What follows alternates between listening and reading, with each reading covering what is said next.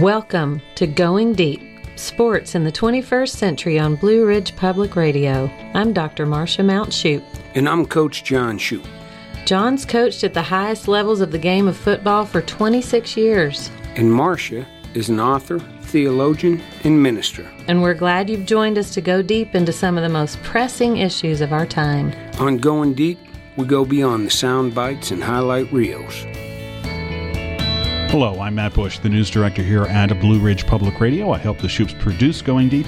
And in this episode, really it's an accompaniment episode, a companion episode to our previous one where John and Marcia spoke with Ramogi Huma, who helped spearhead the bill in California that will allow college athletes to earn money off of their name, image, and likeness during their time in school. Well, since that episode was done and recorded, on Tuesday, October 29th, the NCAA's top policy-making group unanimously approved something similar, but not quite similar, which is what we're going to start looking at in this episode. So on October 29th, the NCAA's top policymaking group unanimously voted to permit students participating in athletics to the opportunity to benefit from the use of their name, image, and likeness in a manner consistent with the collegiate model.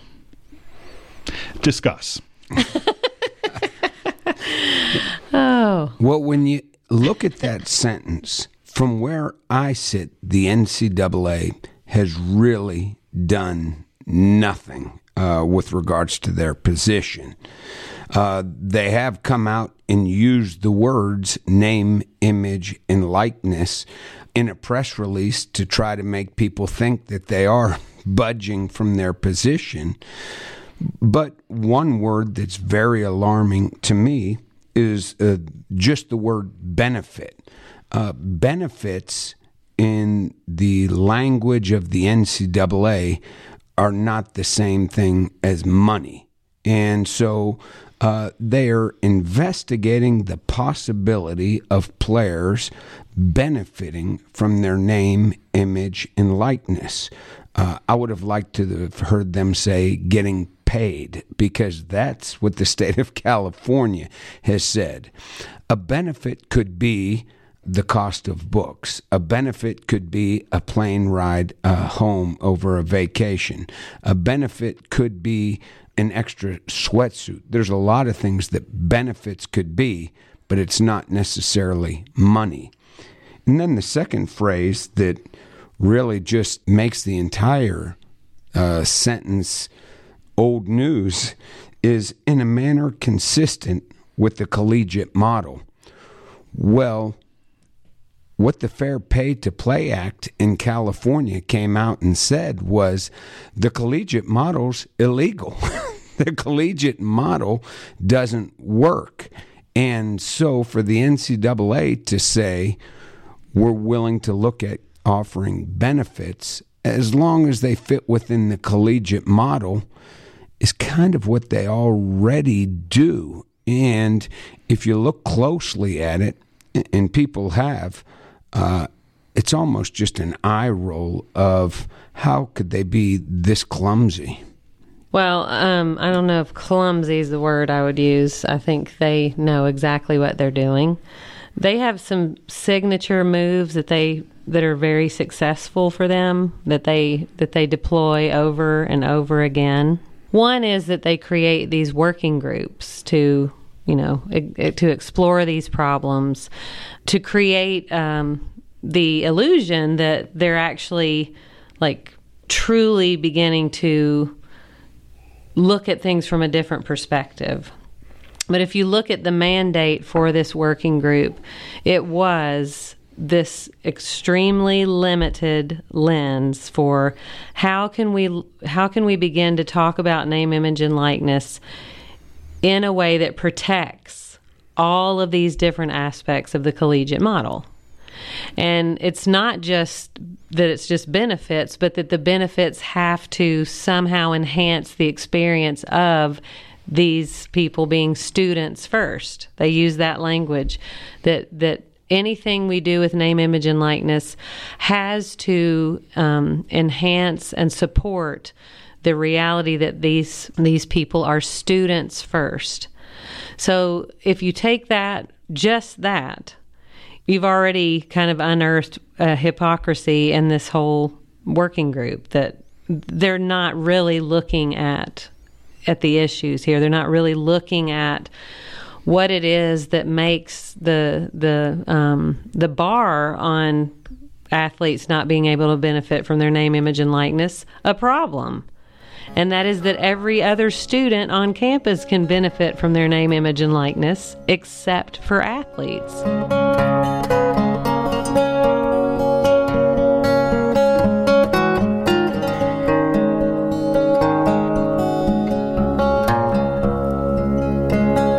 Another part of the mandate for the working group was that nothing that the NCAA decides about a change in policy around name, image, and likeness should allow athletes to be treated differently than any other student on campus. I believe that's the first bullet point here. Yes, so provided me. Well, you've already violated your own maxim there. They are treated differently because they can't benefit from their name, image, and likeness.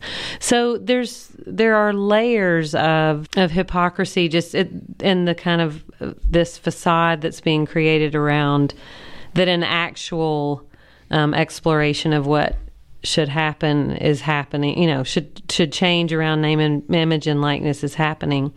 The other thing I want to point out just before we move on to some of the more subtle points, because none of this is subtle, it's pretty obvious, is that the working group itself was composed of 19 people, 16 of whom are very powerful people in the NCAA. Big East commissioner, the Big 12 commissioner, other ADs at other schools, and 3 of the people on this working group were athletes.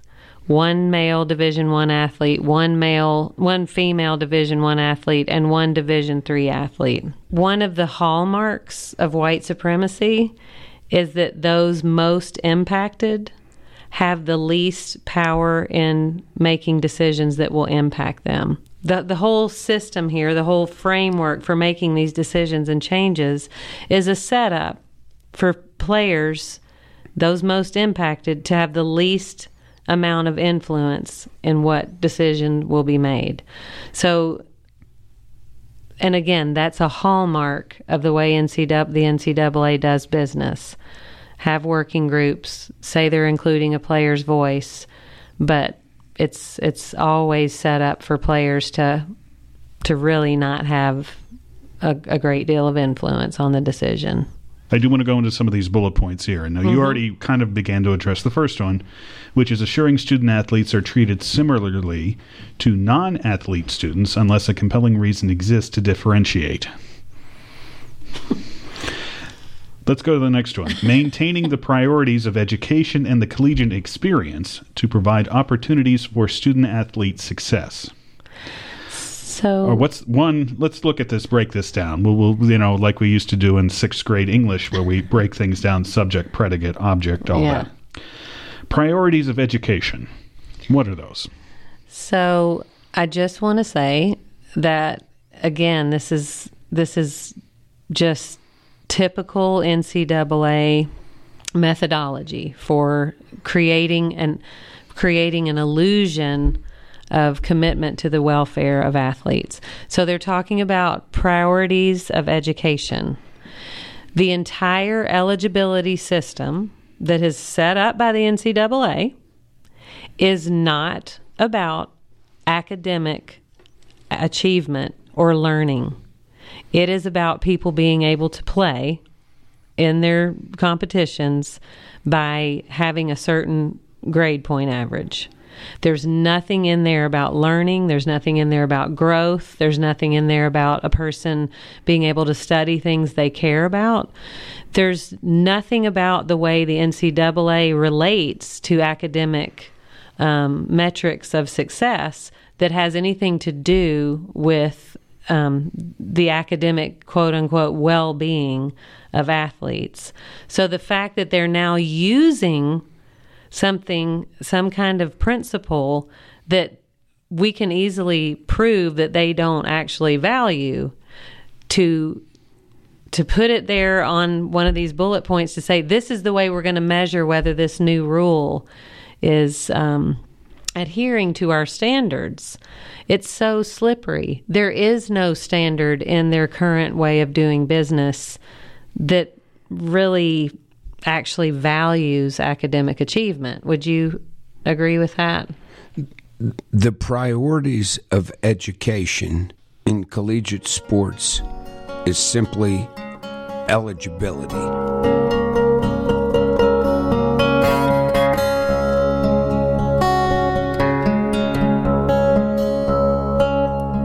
Keep players eligible. Period. The end. That's the priority. And with regards to the collegiate experience... So that's the next part of the sentence, the collegiate experience. What is that? The collegiate experience is if you are a college football player or basketball player, staying out of trouble and off the radar. Listen to this. I mean, the first part of it that we talked about where assure student athletes are treated similar to non-student athletes. Well, that's just bunk from the beginning with regards to non-student athletes are allowed to get paid. Student athletes aren't. So it's just bunk from the beginning. But think about this. There are Division I programs now that track their student athletes 24 hours a day, 7 days a week with tracking devices in their phones. So they know where they are every single day. Now, I knew if a player made it to class or didn't make it to class because we had people that would go check that class. Now they know Friday night if a guy is at a bar, in his dorm resting, or at a fraternity house. You know, part of going to college, part of the collegiate experience is making mistakes, is screwing up. Lord knows I messed up enough in college. And these athletes, that is completely removed, and it's intentional. I mean, the priorities of education are strictly for eligibility, and the collegiate experience has come down to coaches now are tracking where their players are 24/7 to make sure that this highly valued athlete, who's the face of our team, doesn't screw up. All right, then. Student athlete success. Define that. Is that throwing for 300 yards in a game if you're a football player, or, you know, a basketball player sinking a three-pointer? I don't know. What's student athlete success? I just think that goes back to what we have just been saying. There are clear markers that tell us that the real success that matters, the real success that the school wants to safeguard against disrupting in any way, are athletic successes. And I would say Ramogi, I think, brought this up in that episode of, you know, year to year now, that scholarship isn't guaranteed anymore. No, it's not guaranteed. So success would be performance-based. That's right. Success is performance-based. Your scholarship is performance-based. And the other thing that is clearly a standard practice is that if they think you're not going to get a good grade in a class, if they think you're not going to be able to stay eligible, but it's a class you're interested in or even a major you're interested in, they're going to steer you away from that. Now, another part of college is figuring out what you love, figuring out what you're interested in. Also, taking some hard classes and really pushing yourself. All that's taken off the table. And in a lot of schools that have high-power revenue sports programs, there are just a very few majors where you're going to see those revenue athletes. And those are the majors where they know they can, quote-unquote, succeed, which is not based on, as I said before, learning and growth. It's based on eligibility, being able to stay on the field. So if scholarships are now performance-based, as you were describing there, we're going to skip ahead to a different bullet point. It's actually the bottom one here. Reaffirming that student-athletes are students first and not employees of the university. So if their scholarship is athletic performance-based, which increasingly that is the case, how do you say they're not employees of the university? That's how professionally employees are judged, is by their performance. Mm-hmm. They're not students, right? Right. Well, Not first. Oh, all right. well, I have a problem with the phrase student athlete, period, the end. I mean, to me, I try to use the phrase college athlete. They're athletes that happen to be in college. But as Marcia indicated, there's never been a Division I athlete that I coached that got to choose his schedule. It's chosen for him.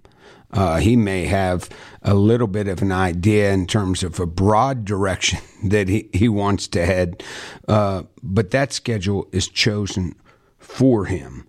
Now, there will be a lot of pushback to anybody that says to you saying scholarships are performance-based.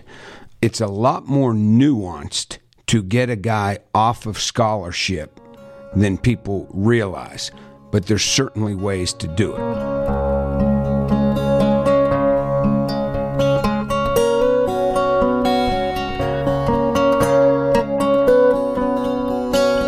So here's what you do.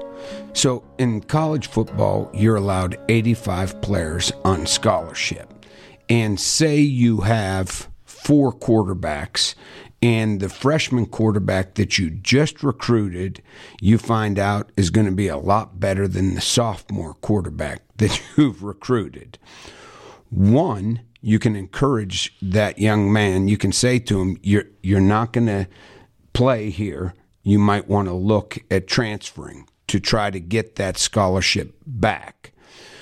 2, this happens more than people realize. You can be medicaled and still remain on scholarship, but not count in the number of 85. And so, Thanks to the boosters. Thanks to the boosters, yeah. So if you have an ankle injury, meaning you have a program that boosters has pay for those scholarships. Boosters Boosters pay for those scholarships. So just wanted to clarify that for everybody. Yeah, understand this.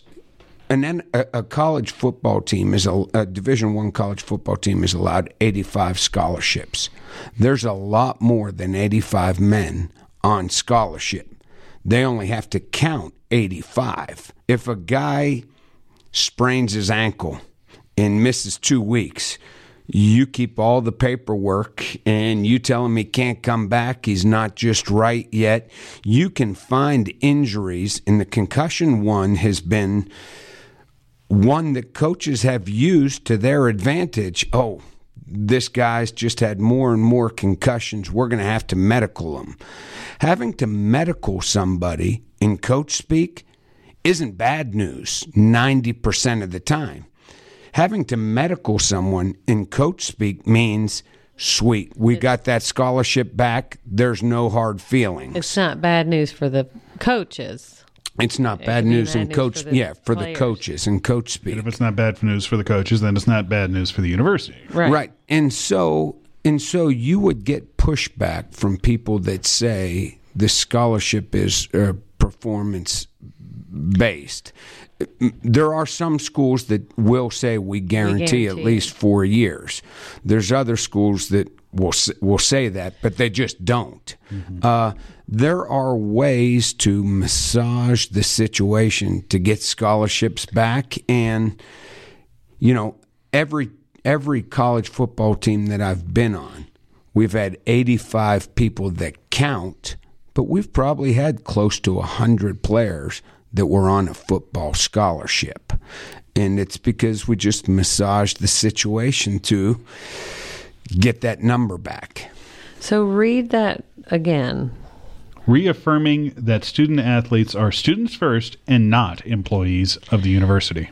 So the National Collegiate Players Association executive director, Ramogi Huma, has maintained for years and years that athletes are paid and that athletes are employees of the university. They're paid in the form of a scholarship. And you will hear people who are against pay for play, they already get money. They get a scholarship.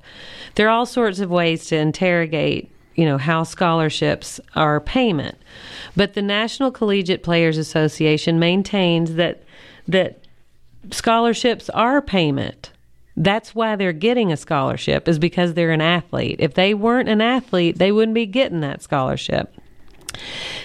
And that those are wages, and that the wages are fixed. The wages are artificially fixed. It's price fixing. For them, this isn't even an argument that, yes, players are paid. They're paid already, and the prices are fixed artificially, and that's against the law in this country. Now, saying that they want to maintain that players are not employees of the university about name, image, and likeness is a smokescreen. This has nothing to do with the university paying players anything. Right, and we're going to get to, I think there are two bullet points here that I think contradict each other, right. But certainly one, we talked about at the beginning there, benefit from the use of their name, image, and likeness. One of the bullet points here is making clear that compensation for athletics performance or participation is impermissible. Right. So that leaves them, again, that compensation is another word that can be very... Right. And also, if you connect ambiguous. Name, image, and likeness to performance or participation, that means you could say you can't benefit because you're a participant on this team. Well, then... And again, that gets back to the way the rules are already. They are so ridiculous. Like, a player can't put a picture on a flyer that says they'll walk your dog. Okay, if there's somebody that people will recognize as the quarterback on the Alabama football team, they can't have a picture. They can't have their name on a flyer that says they'll walk their dog. I remember a specific instance, and this may involve North Carolina, and you can correct me if I'm wrong or right, but players showing up at a party. Mm-hmm. It was advertised that they would be there. That was Dwight Jones. Right.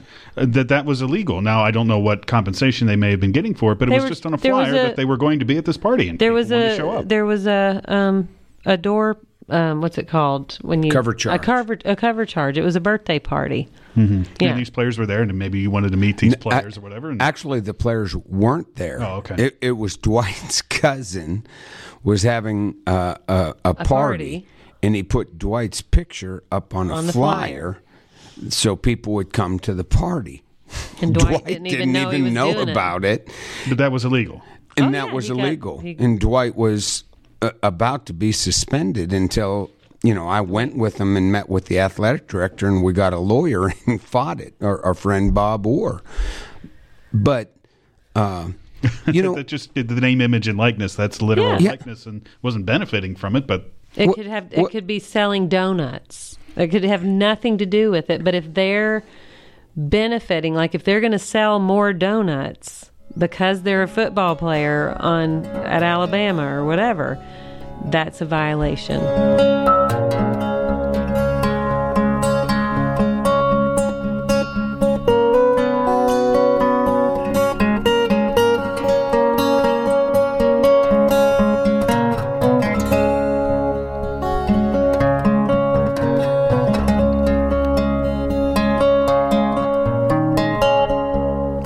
It's important to realize the people in power know exactly what they're doing in trying to keep these athletes in their place. In the summer of 2015, the summer before my last year at Purdue, the entire athletic department has a summer meeting before the school year starts. And at this meeting, all the football staff, basketball staff, every sport is there. And one of the speakers was a lawyer from the Big Ten office. And he came and talked about the TV contracts and how much money is going into the Big Ten. And at the end, he said, are there any questions? And I raised my hand, and my question was, what's at stake for the Big Ten or Purdue University if a player makes money off their name, image, or likeness? And there was silence in a room of 400 people. And he didn't know what to say and really stammered for quite a while. And what he came back at me with was, well, what are you saying then? That somebody would go to the University of Texas and some booster would pay them thousands and thousands of dollars to do a car commercial? You think that would be fair? And I said, yes, I do think that would be fair. And the athletic director came up on stage, grabbed the lawyer, and said, we're done. And that afternoon, I was called into my head coach's office, and my head coach said to me, what are you doing? The head football coach said to me, what are you doing? This is a pretty good deal. You can't take on $1 billion industry yourself. I said to him, I just asked what's at stake with name, image, and likeness. What's at stake?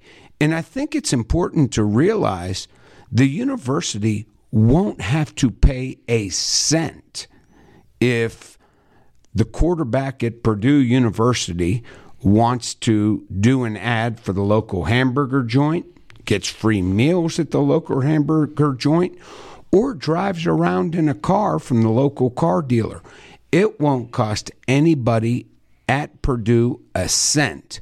Where it might cost them is the opportunity cost for the people who have been just grabbing that money, stealing that value from those players for all these years. And I, frankly, was one of those people. If I were to ever go back to college and players did make money off their name, image, and likeness, I might not have the same car dealership, Nike contracts that I had whenever I was a coach. And I might not get the same cash bonuses if my players have the highest GPAs. There might be a lot of things that would be different, but there's not a cent that would come out of the university's bank account. There just may be a bit less that goes in.